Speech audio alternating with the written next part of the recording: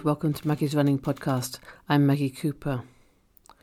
Well, I had a bit of a strange incident on my run the other day, and it made me just think about, are we becoming less sort of socially helpful or considerate, I suppose, due to COVID? And, would I have done things differently had it not been this situation with having to social distance from people and everything?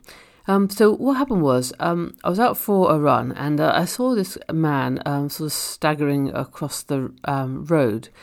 And as he reached the pavement, he sort of missed his step on the pavement and fell sort of sideways, keeled over into the road, into the actual road, not just the pavement. And I was like, what should I do? I'm not even supposed to go within 2 meters of somebody that I don't know. Neither of us are wearing face masks. Yet there's this guy lying in the road. And it's kind of, in those situations, not even normally, you're like, really, I suppose I ought to help. Sort of that, certainly in this country, that's what you do. If you come across somebody like that in the street, you go and help them. But there I was thinking, should I help him? Shouldn't I help him? Am I allowed to help him? Can I get close to him? Which is kind of actually such a crazy thing to think. And it just reminded me of when we were in China. And now, in China, that's one thing I really noticed was, now, if somebody was in need, loads of people would help them. But only if they knew them. They'd go out of their way completely. They would like go to the other end of the country to help somebody if they knew them. But even if they were like just from their local area and they didn't know them, they would just not get involved at all. And I felt like that. I felt like I shouldn't really get involved. But then this guy was just like lying in the road and the cars were coming and everything. I was like, I've got to help him. So obviously I did. I stopped and I helped him. And it was very funny because he was like, I'm not drunk, And I was like, you smell very strongly of alcohol. I think you probably are. But anyway, so I just, I picked him up.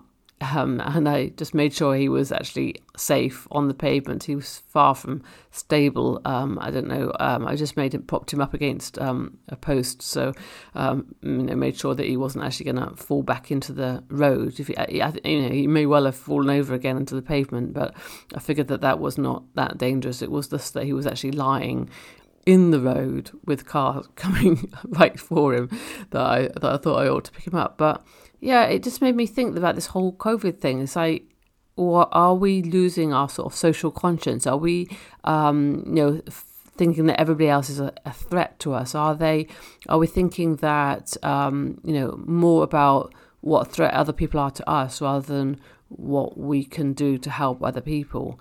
And I felt a bit sad anyway about that. And because I thought even I feel as if I've been infected by this kind of thinking. Not been infected by coronavirus, thankfully, but I have been infected by this bad thinking. I should have done more, I think. I shouldn't have just have left him propped up against a post.